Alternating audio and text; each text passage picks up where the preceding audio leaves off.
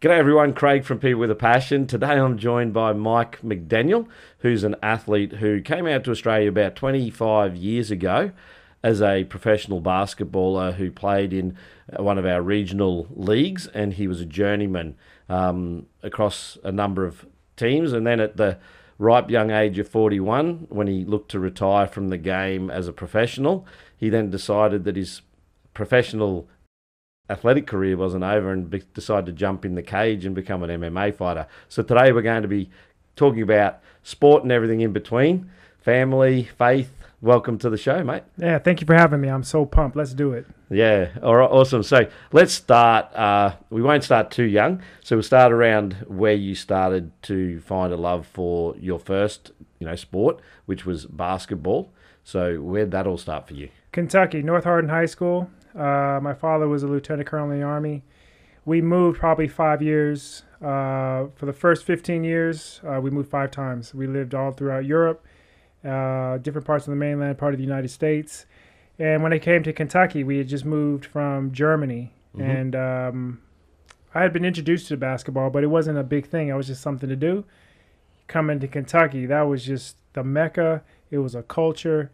And I absolutely fell in love with the basketball. This guy named Tim Riley, Ron Bevers, and they sort of were my coaches back then. And I just took a great love for the sport. So you had a number of people in your life early, some close siblings and things that also helped you with your basketball journey. Do you want to speak to those? Yeah, my brother and sister pretty much taught me every sport. My brother he would have been a great coach. He's the kind of person that he could read something and he'd be like, all right, Mike, let's go out. Mm-hmm. And he would teach me how to play baseball, football, how to run properly, how to dribble, everything. My sister was amazing because here I am, I'm like 6 years younger than her, and she was all Europe in every sport. She was all Europe in volleyball, basketball, track and field, softball, and she got her number, actually retired for Hanau High School, number 32, which is because of Magic Johnson. She loved Magic Johnson. So my family, and then you go to my father, who was a lieutenant colonel in the Army, African-American in 1977, unheard of. He was probably one of 7. Then my mother, who I'm very proud, as you can tell, I'm proud of my family. Yeah. My mother just graduated high school, but she got several banking degrees. And then she ended up being a general manager of the bank, which is close to a CEO. Then she retired. She's doing lovely. So, people had Michael Jordan and whoever else to look up to. I had no further to look than my mother's and father's bedroom or my brother's bedroom or my sister. I just go and talk to them. I had heroes all around me all the time. Yeah, and you had brothers and sisters of your parents who you also looked up to that were quite successful too. Who were some of those people that inspired you as well that were in your immediate family? Well, my Uncle Bubby, he was a judge, James Bubby McDaniel. He could have gone on to be in the Supreme Court, but he decided to retire. His sister, my father's sister, Eleanor, she was a head nurse back in the day. So everybody was a striving to be something amazing. And then the shirt that I'm wearing, of course, Tavares, my Uncle Ralph and his brothers, they lit up the world with their records, and they had a contract with Capitol Records, and they're touring now. It's 78 years old. They've been down to UK, to Chile. They got some more dates coming up. I'm trying to get them here to Australia. So when you're witnessing all that, you just have that constant ambition that you think anything's possible. Not everyone's that fortunate to have those role models with an African-American heritage. So one thing I noticed about you, we had a brief stint where we played together for about 6 games, probably a decade ago. And I remember losing the game, and I remember at the end of that game, the competitiveness and how upset you were that we actually lost the game. And it was quite a frightening moment for a lot of us. Could have cut the air with a knife. But I think it was my first experience of how competitive you are and were as an athlete. Yep. But it's also something that is instilled in you from a young age as a young African-American man, because the world is a fight. It is a fight. And you were saying that for many, including yourself, sometimes you understood that this is an out from a bad situation for many African Americans, that you didn't want to like end up working at McDonald's. Yes, you had the mentors, but that wasn't a guarantee for an African American man that he was going to have that same journey unless he actually made a decision to do something with his life. Well, I saw my father and my mother. They got up every day and they worked hard. You know, a little story that we probably didn't go over, but during Vietnam, my father met my mother in Hawaii for an R&R to get away from Vietnam. He was going to have to go back. But he decided right there and then, I'm going to retire in Hawaii. I'm going to build a big old house on the hill. And he did it. Mm-hmm. He got his house by 1995. Yep. And he retired with my mother there. And he passed away in 2006, but he did everything he said he was going to do. And so even though I am African American, mentality, I was given the keys to the kingdom, because nothing was going to stop, you know, my father's boy, my mother's boy. Yep. They were going to make sure that I saw every avenue for what it was. And be that example. Because I know when some of the Australian athletes go over and get scholarships in US colleges, so one of the things that I've heard from athletes, obviously with a basketball background in coaching myself, that some of these athletes go over there and they don't understand until they arrive how competitive it actually is to get minutes in those programs. And it's often the athletic African Americans who are actually highly competitive that are pushing them out of the spot. So for a lot of those athletes, their futures and their families' futures may well depend on their success in college. Yeah. Well, you know, there's a famous actor, and I think, you know, we talked about this before. We've talked so much in probably the last 48 hours that, you know, I feel like I'm repeating myself. But it's a great story. Tony Curtis. He was an actor, and he's actually auditioning actors for a part. And an actor came in and he said, "Hold on. Do you want to be an actor, or do you need to be an actor?" And the guy said, "I need to be an actor. I have no food. I'm desperate." I mean, he just basically almost got on his knees. He didn't even do the audition. Tony Curtis said, "No, you're the man I want. We'll go over the lines later." That's how it is for basketball. Australians, when they go over and play, and they think it's going to be some club type of atmosphere, it's life and death. You have people that are waking up with water in the refrigerator with an apple, and they got like 6 siblings. You know, eight in a house that, you know, with a 2-bedroom house with one bathroom. You're waking up to that every day. The ambition, it grows like the hunger that's coming inside your stomach. You know what I mean? You have to make it. You have to be somebody. Or if you don't make it in America, you're either somebody or you're a nobody, which is sad. But I knew I wasn't going to be a nobody. I'm a McDaniel. You know what I mean? Yeah. So you managed to get a professional paid gig here it was then the Continental Basketball Association. Do you want to talk about which clubs you played for out here in Australia, and also opportunities that you may have had in your earlier career with like trials with NBA and stuff like that? Yeah, well, yep. You know, sometimes I forget about that because I don't really like to talk about something I never made, but at least I got the trial for it. So we won a national championship in 1993, the only national championship for Hawaii Pacific University. And I had a friend named David Smith. He came to play for the Bundaberg Bulls in 94.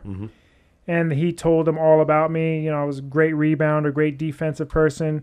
Really wasn't getting a lot of leads to go play. I had a couple of stints in Russia and in the Seattle, in the Pacific leagues and things like that, but nothing big.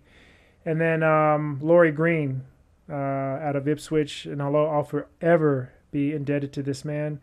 We sort of had a falling out, but, you know, I was young and I didn't understand things.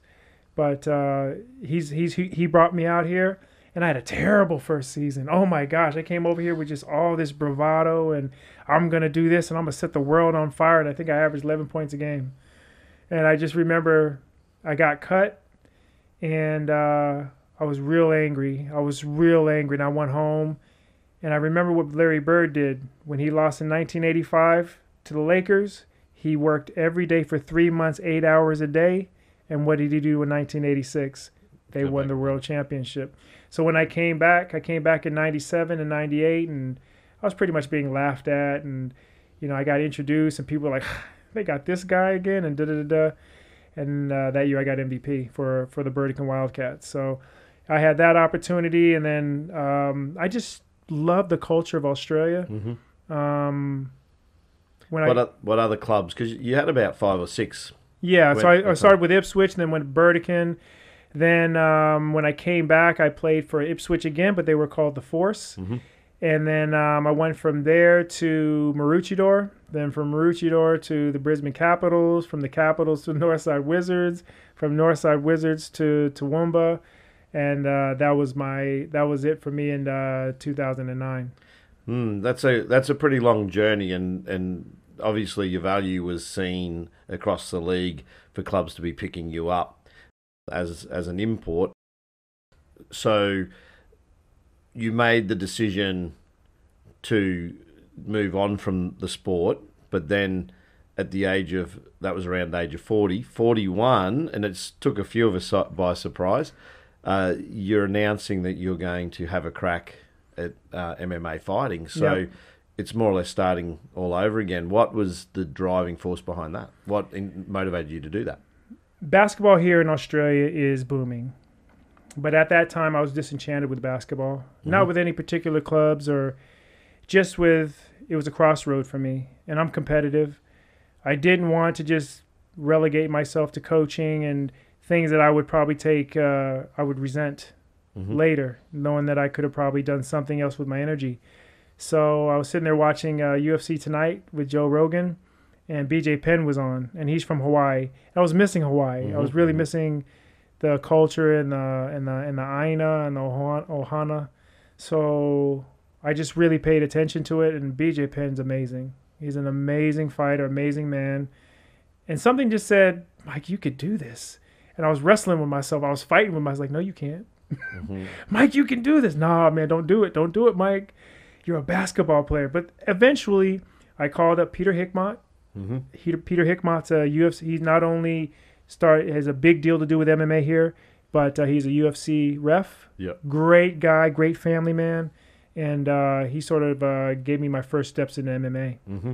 Now, you're not a short person by any measure. I know because I stand next to you, yeah. and I'm short. But you're, about 198 centimetres or something? I'm only 190. I'm shrinking when you get older. I was 196 when I got to Australia. I'm about 195 and a half now. Okay. But my reach is about 210 centimeters. So I could pretty much scratch my feet standing straight up.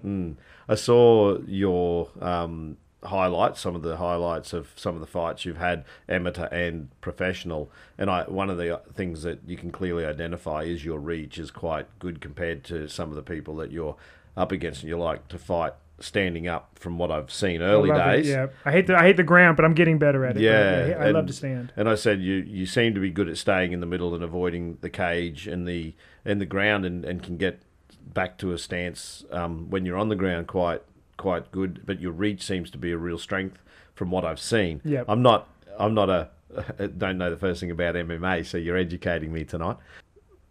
You mentioned when we were speaking off air in the last couple of days that as a young person in Hawaii, there was a culture around if you got into a fight, it wasn't swinging arms and unpredictable fighting. It was guys could square up and actually fight. So your ability to fight standing up actually came from your days as a... It's just what I observed. Like when I was living in Kentucky and I lived in, Europe and things like that, there wasn't any rhythm to anybody's dance. There wasn't any good footwork. It was just like hell bent for leather. Mm-hmm.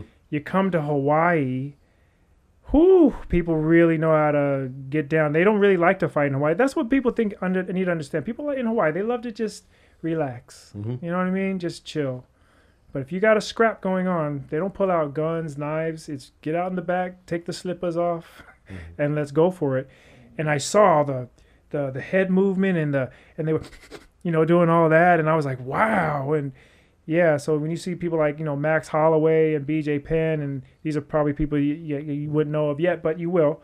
That took a big impact on me as far as how people in Hawaii really, they're passionate about everything. Their sports, their fighting, their women, their men, their culture, their language, everything. Hawaii is a beautiful place to grow up in. Yeah, so you start at 41, and it is starting more or less from scratch. So what's your journey been to becoming not just an amateur MMA fighter? You have had pro fights and won a pro fight. But what's the process for learning all the different aspects of MMA when you haven't had that background and you're coming up against young people at times and who actually have, been maybe doing it longer than you? Yeah, and it surprises me because when you're coming up against guys that have been doing it forever, it'd be like them, coming from jiu-jitsu and let's play a game on one-on-one in basketball. But I'm a competitive person, and how it started was when I was living in Warwick, there was Taekwondo and there was boxing. I was already pretty much okay with boxing, and I didn't want, to be taught new things. So I just really wanted to get on the ground, but there was nothing out in Warwick. So I became like the YouTube king. Mm-hmm. Seriously, like I have a friend that used to train me named Reese Karakariokis. He's a Greek fella. And he would ask me, like, how'd you learn how to do this? YouTube. How'd you learn how to do this? Because there was nobody there. So before Ben Pepper got to Warwick, it was just me in the gym with make-believe opponents on the mat. And I remember I was a board supervisor, and the kids would look at me like, what are you doing? And I was like, I'm training, Yeah. And then when I said I was going to fight, and then I was always training on my own. And I'd always shadow box. And then I didn't have anybody to really spar against, and I was always just out on my own. So when the fights would come, I would just pick somebody to be in my corner, pick a cut man. And the MMA community is amazing. They would just be like, hey, I'll do it. And I'd go out and have my fight. That's awesome. And that's something, the culture there, I'm not familiar with as well. But one thing I noticed that when you enter the arena or the cage, probably the same word, but I think you call it a cage. Yeah, cage. The cage. You have a theme song that you play called Awesome God. Yes. Michael McDaniel.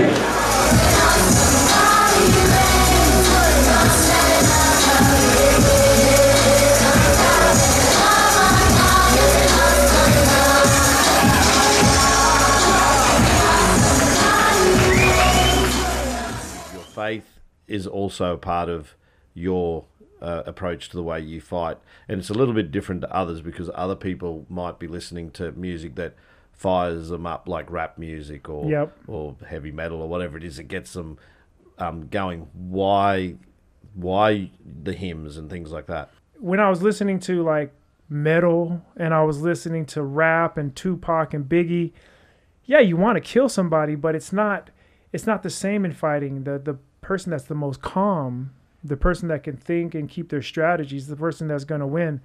And a lot of times when I'd still have that same anxiety. I'd have that same anxiety, be sweating all day listening to that music. And I just happened to cut onto one of my hymns. And I felt so comfortable. And I felt like the Lord was with me. And you really need that. You look at David and Goliath. You think David fought Goliath without having God in his heart? No way.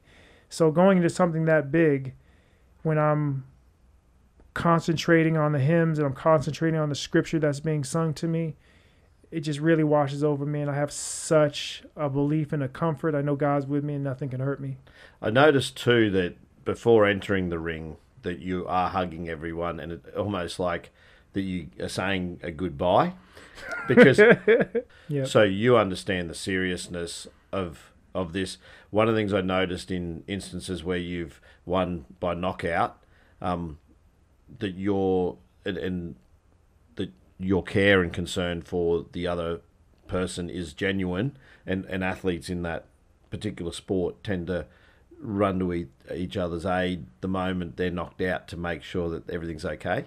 Well, not all. I mean, if you look at the last fight with Ben Askren and Jorge Masvidal, that was a pretty big one.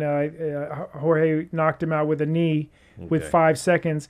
And he was out cold, and he was still giving it to him. You know what I mean? For me, the fight's over. To me, the fight's over before it really begins. You know what I mean? I don't have any animosity towards that person. I know I have a job to do. Whereas before, that was the biggest thing that held me back. You know, I couldn't hurt anybody. You know, and my trainers my corner used to be like, you had him, and you just let him go. Yeah. You know, I just like, I'm so sorry, because you have to really, you look at the National Geographics, and when the cubs are learning to be lions, and they're learning to have their first kill, and the mothers are bleeding them and things like that. That was like my first 6 years. Yeah. I've only been in this for 6 years. Yeah. You know what I mean? And I got the fastest knockout. I got a pretty good respect around MMA just for what I can do with these. So, yeah, I'm at the point where I'm going to retire, but I know I've done some good things in MMA. Because you had the quickest knockout in XFC history to date. Yes. And I think it was like 15 seconds or something? 11 seconds. 11 seconds. And I did it the week after Conor McGregor did. He beat Aldo in 13 seconds, and I did it exactly the same way. The video shows that too. Let's go down under Victoria, Australia, and it's Michael McDaniel. Yeah, but then the first nice straight that he missed was already showed that he has a good straight punch. And then the second one he connected. He's 46 years old. Wow. Look at this guy. Yeah, he looks great. So that's something that's good to have until someone else may get it. But that 11 seconds is pretty bloody quick. It surprised me. So sure, it surprised the opponent at the same time. That whole process of going into that environment, what's the preparation that you're doing mentally to enter the ring or the cage? I think most fighters, they just try to make sure that they're cardiovascularly fit. Because once you lose that, it's literally like drowning in water. I also try to make sure that I've got enough rounds in. I try to make sure that I've covered every scenario, which for me is just getting back to my feet or getting into the cage where I can get back to my feet. A lot of the fighters try to get me down in the middle of the cage, so I'd have to scoot to the cage and things like that. So I just try to work on everything. If I have 8 weeks, I work on my cardio, I work on my stand-up, wrestling, jiu-jitsu. But the last 2 weeks before a fight, I just try to relax. Just try to get back into regular life. I know I have a fight coming, but I don't let it get in the middle of what I'm doing with my daughters, or I don't let it interfere with my work or anything like that, because I used to. A fight can be so consuming. It's almost like a wedding day for a woman. It really is. The whole day's about you. Yeah. So now your work, you just touched on, this is part of something you do. Yep. But you do have day jobs and things like that. So your history's with youth, working with youth. I did work, and I still do 25 years worth of youth work. And what I would do is basketball supplemented. I never made a lot of money playing basketball, but I made enough so that I didn't have to pay for my fees, and that it had some income. And then I would also do my youth work on top of that. And it was really good because the kids would come to your games. They could see your family. They could see your life outside of their household and their own life. And 20 years later, you have some kid coming up to you going, "Mr. McDaniel, do you remember me? This is my wife, and these are my 2 kids." And I'm going, "No." But it's the best paycheck you could ever have, because a lot of the kids that came up to me, they were on a bad road. And I'm always gravitated towards bad kids. Not, and I really wasn't. I don't have a bad history or a record of a growing up like that, but I know they need the most help. They're screaming out, when they're acting out like that, they're really screaming, "I want to be loved," and I know I respond to that. Now, this short career, because you're saying you're going to be retiring, but you have indicated that you are looking to fight at 50, getting in the ring again. Yep. Now, interestingly, you've fought across a whole heap of weight divisions, trying to find that ideal weight, I guess. Do you want to talk about what you've done in the past as far as weight divisions, and how your recent visit to Hawaii had your trainers panicked a little? Yeah, well, when I first started, I was like 113 kilos, so I started at heavyweight. And then as I kept getting in shape and my skills kept increasing, I went to light heavyweight, which is 93. And then I started thinking, hey, I have an advantage. I'm taller. At 85, I can always sort of weigh in, get back to 93, be bigger. But I'll tell you, man, it's really, the divisions are really tough across the board. You know what I mean? And when I went to Hawaii, I went to Hawaii for 10 weeks. And I was over there, and I got to go do some training with in the UFC gyms over there and things like that. And the standard, and I'm going to go back to what you were saying. The standard in Hawaii for MMA is great, but Australia is better. Mm-hmm.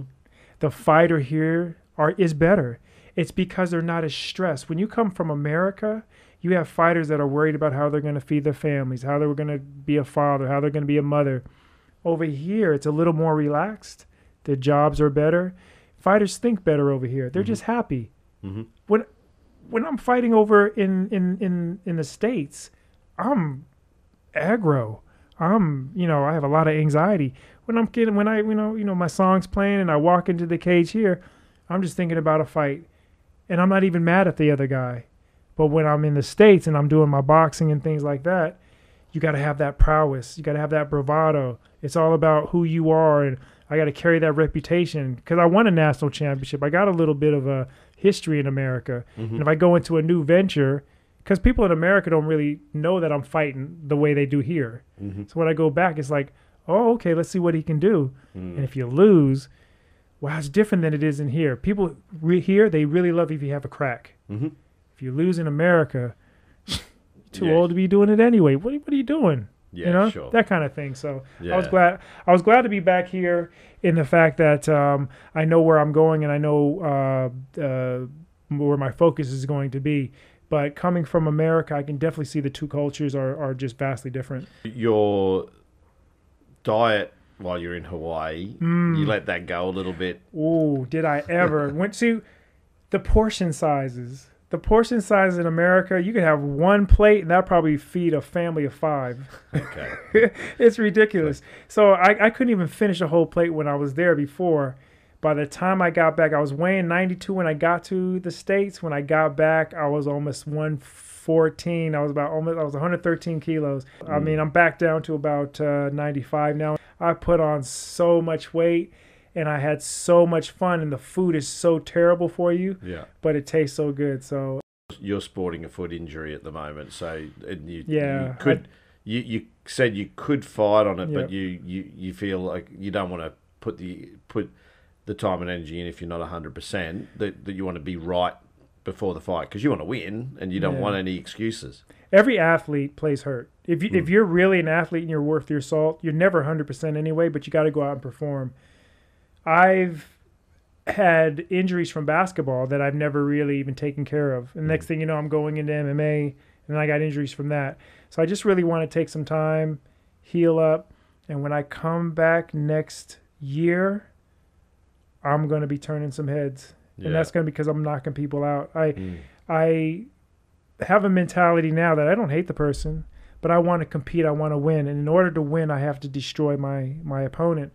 And then I'll pick him up and we can hug and have a beer later maybe. If you get back to the way you looked in the fight, where you got the 11-second knockout, you'll be doing all right because it got some international coverage from some commentators that are hard to earn the respect of. So Bas Rutten said my name, and he said, he threw a good straight punch, and I was like, wow, if you get a compliment by Bas Rutten, I could probably retire after that. Really, I was on MMA Insider.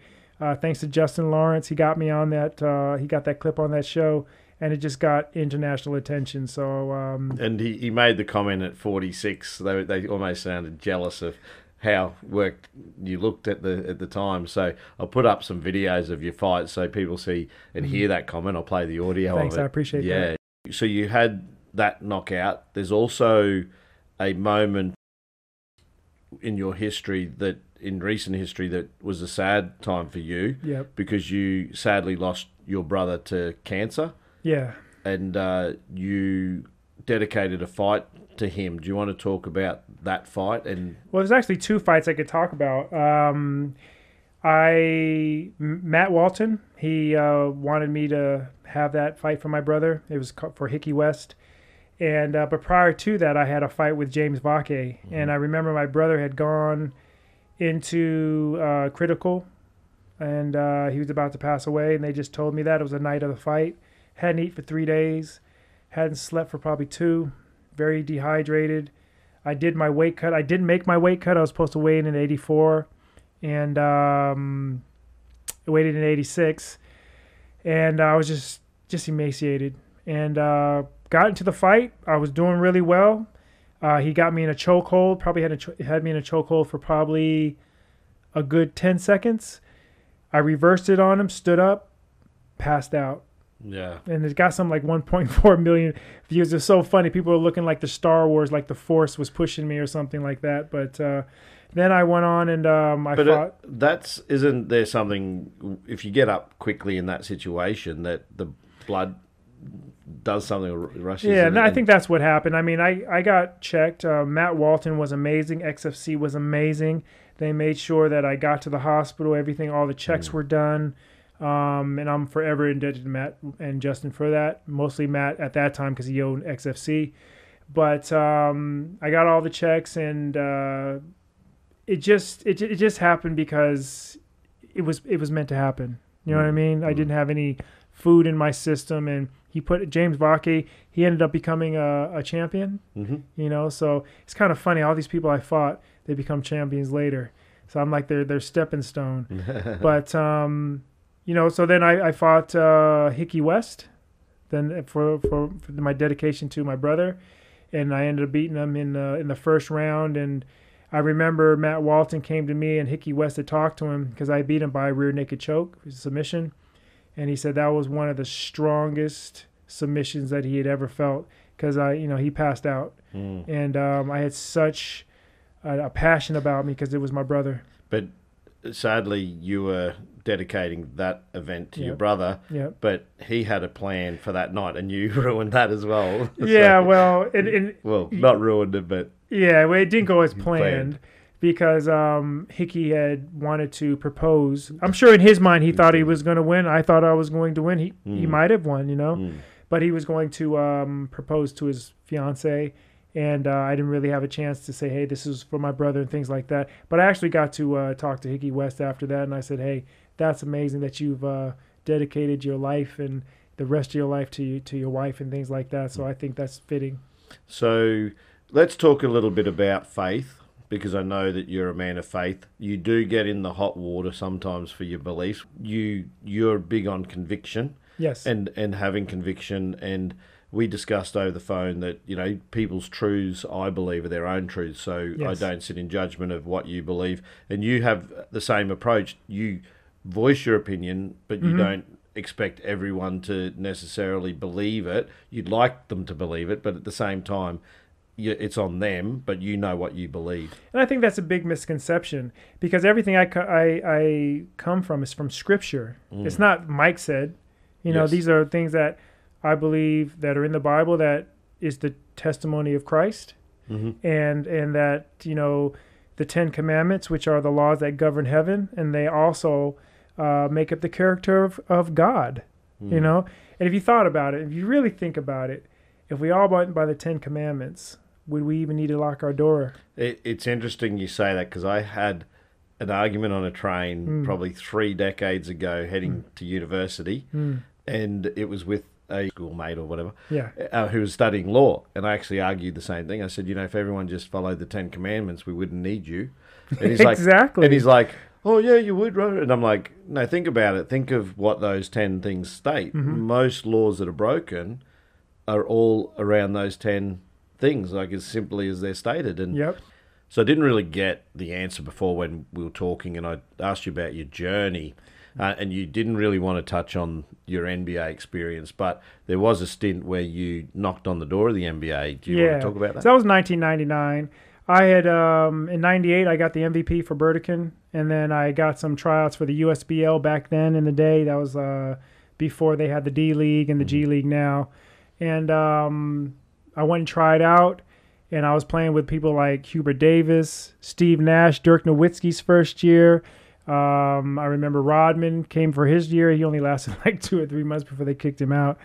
But so which club? Dallas Mavericks. Oh yeah, so, one is Nowitzki. I should have known that. Yeah, oh that's all right. I mean that's okay. And I was there for about 6 months, and I got to hang and got to talk to people. I actually got to talk, I gave some chocolate macadamia nuts to Dirk Nowitzki and Steve Nash. And I got to play with Steve Nash for a lot of his scrimmages. All you got to do is run the floor. That man will find you. He was amazing to play with. Dirk Nowitzki was unguardable.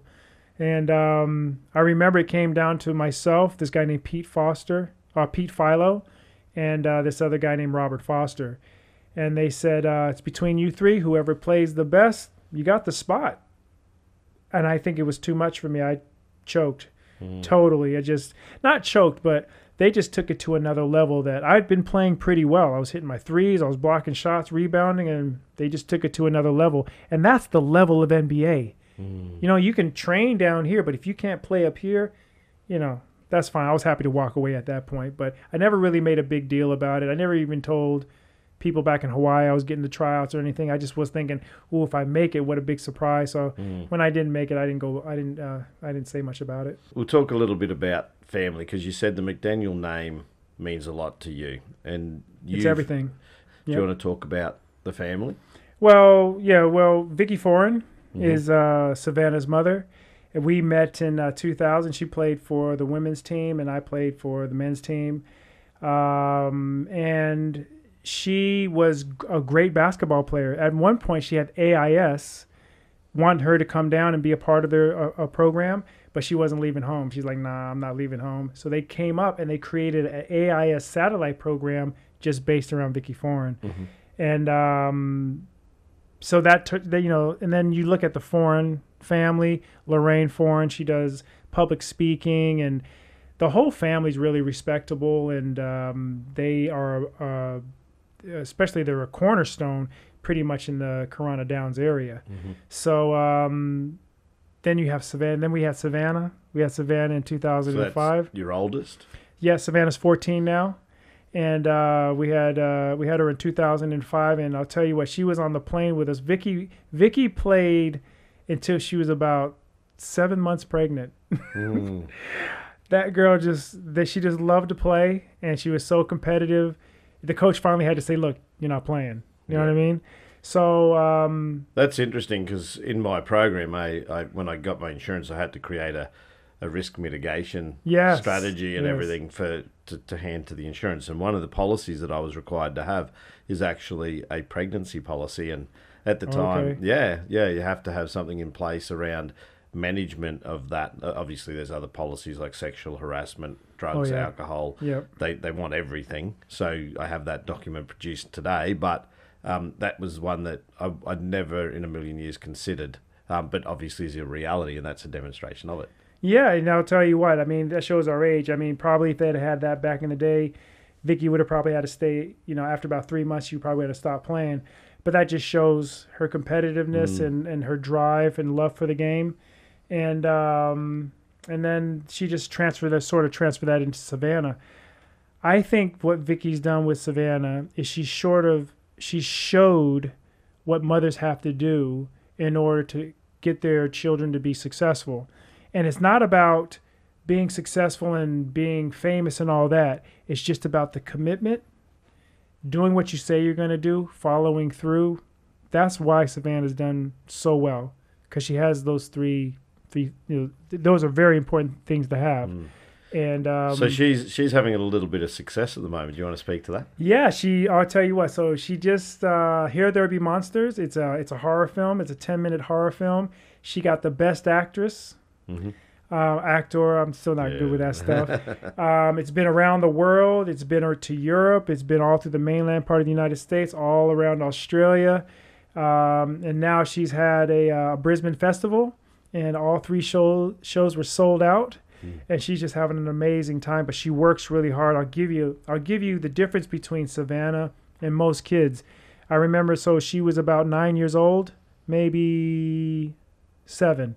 And the kids were like, they were shooting a YMCA commercial at 2:00 in the morning. And they're like, okay, wake up. And the kids were like, oh, I just want to go home. And Savannah was like, where's my mark? Is my hair okay? Where am I supposed to be at? And I'm like, you're 7. At 2:00 in the morning. She loves the industry. She went to LA. All the industry moguls wanted to get a piece of her. they were calling Vicky, get me in sideways. I want to be the last meeting that we have.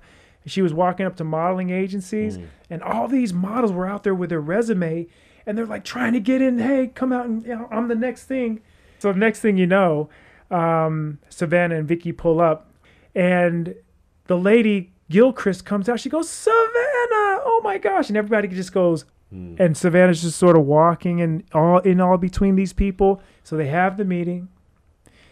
Savannah calls me about an hour later. She goes, Dad, I came out and there was people just crying and saying, I don't know who you are and you look like somebody. Can I get a picture with you? And I didn't know what to do and da-da-da-da. She has a bright future. And I'll tell you why. Because her mother has raised her to be a lady. Her mother has raised her to work hard, to be committed to what you say you're going to be. And I have my talks with her too. Do you know what I mean? Sure. But You tear up when you say that. I love my children, man. And I don't get a lot of time with them, man. You know, it is what it is nowadays, you know. Everybody's doing what they got to do. Yeah. But yeah, You got a younger daughter too. What makes her special? And she's stubborn. She's from what I know, she's she's doing gymnastics, and she's training with the older kids. You know what I mean? And she never wants to be that younger kid. She always wants to be, if she's 6, she wants to be with the 9 and 10-year-olders. That's exactly how I was. The mother, her name is Chloe Hutchison. And she was a great athlete back in the day. She was a good basketball player. And obviously, I was attracted to women that had a good athletic prowess, and they're also smart women. So it's kind of crazy because even though we don't get along and we can never be together, I still appreciate what they do for my children and the path and the moral fiber that they're being ingested with. I love it. So, and you're out doing your thing, so I'm imagining that the girls get to see their dad on YouTube or wherever they get to see you. Yep. And even on this, we give them a shout out at the end. You know what's funny, though? It's like, so Savannah, she's done speeding ads, and she's done one recently was for that speeding ad where she comes up to the guy and says, you were speeding, and the guy says, well, I wasn't speeding fast or whatever. She goes, well, fast enough to kill me. And that's been on national TV, that's been on the boards. And the thing about her, man, is she just has a way of getting in the moment. She's an old soul, man. She really is. I was having conversations when she was 2 years old, and I would just tell her about my day. Oh, Daddy had to talk to this guy, and da-da-da. She would like, well, did you try this, or did you try that? I mean, 2 or 3 years old. Yeah. So she's always been that way. She has a mark in this world. My daughters have a mark in this world that they haven't made yet, but it's waiting to be made. And that comes down to something that maybe you've instilled in them around your name, is that one thing you mentioned to me yesterday is that all the McDaniels, they had this thing about making the McDaniel name proud, like being proud of your name, and that was something that was important, that what you did was a measure of who you are as a family. So you are a McDaniel is how you put it. Well, if you think about it, African Americans didn't have much. All you had was your name. So everything was important. You know, my father would be like, don't you go out and embarrass my name.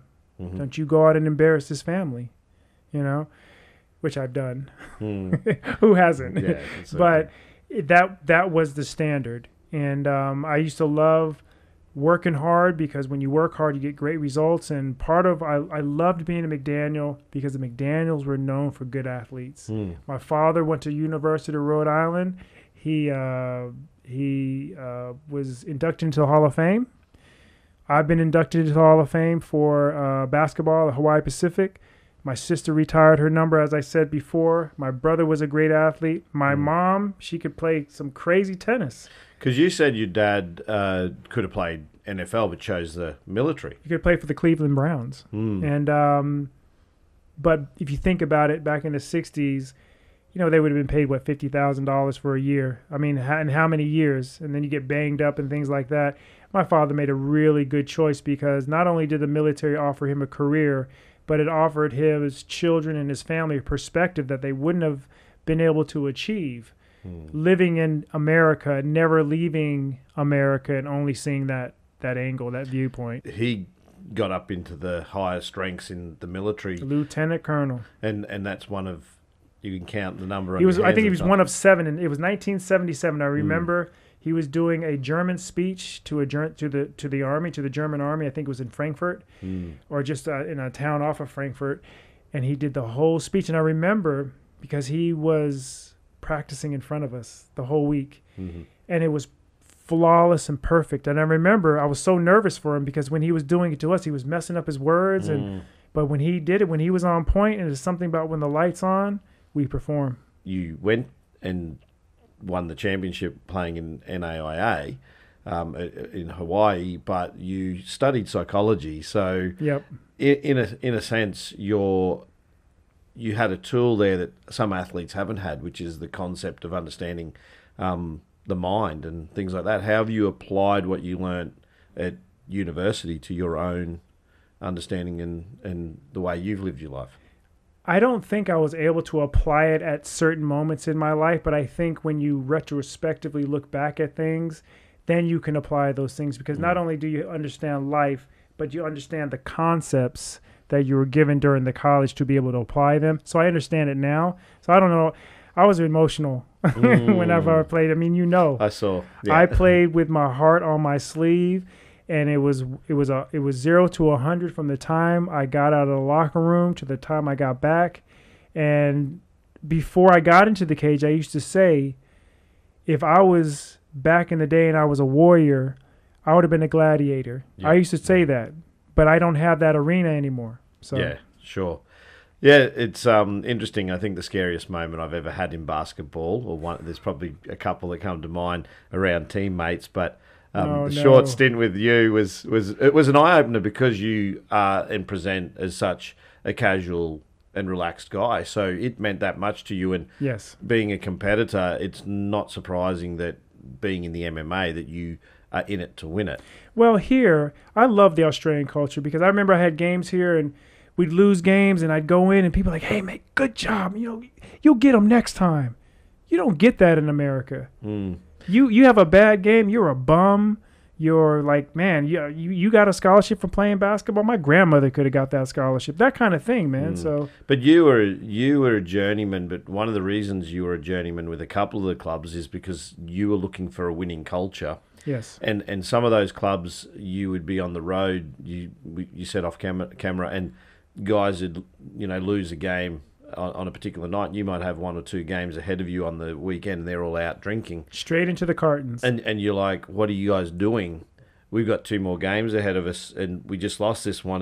What are you doing? And internally, you're like, I can't be part of this culture because this isn't me. So, but I've also helped to change it. I remember we were playing for Burdekin, and that happened. We were coming back from Cairns, and we had been we played Cairns, and we were supposed to play Townsville, and then we were going to go and play Mackay.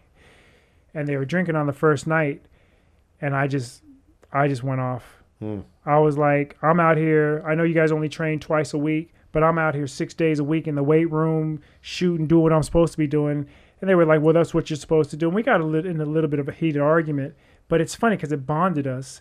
And I noticed by the next game, no drinking. Next road trip, no drinking until the last game. Well, if they saw a little bit of what I saw, I think I'd be putting away the drinks. My mindset was, I've come all the way from Hawaii to come and win. Yeah. And I can't win without you. So, yeah. Yeah. You would have come into a culture, and that would have been the culture, and still is for some of the trips. It's almost like Las Vegas with some of those trips is what happens on those trip stays. On those trips, you probably had a few Basketball is a fun culture, but, you have to put your priorities first. That's all. Everything's relevant like that. Yeah, I really appreciate you coming in and sharing your story with us. We've covered a lot today. I'll let you do a quick shout out to your daughters. I want to say, Savannah, you're killing it. Here They Be Monsters. It's all sold out. Ooh, LA is coming. I'm telling you. I'm so proud of you. Willow, I'm going to see you soon. God's not going to keep us apart. I think time heals everything. And I'm so proud of you. and Daddy's gonna see you soon. Thanks for your time, mate. Appreciate it. Thanks for taking time to watch this video. If you enjoyed what you saw, please give it a thumbs up. If you haven't yet subscribed, make sure you smash that subscribe button and also hit the bell button to get notified when new interviews are uploaded. Once again, thanks for joining us, and hopefully we'll see you again sometime. Catch you later.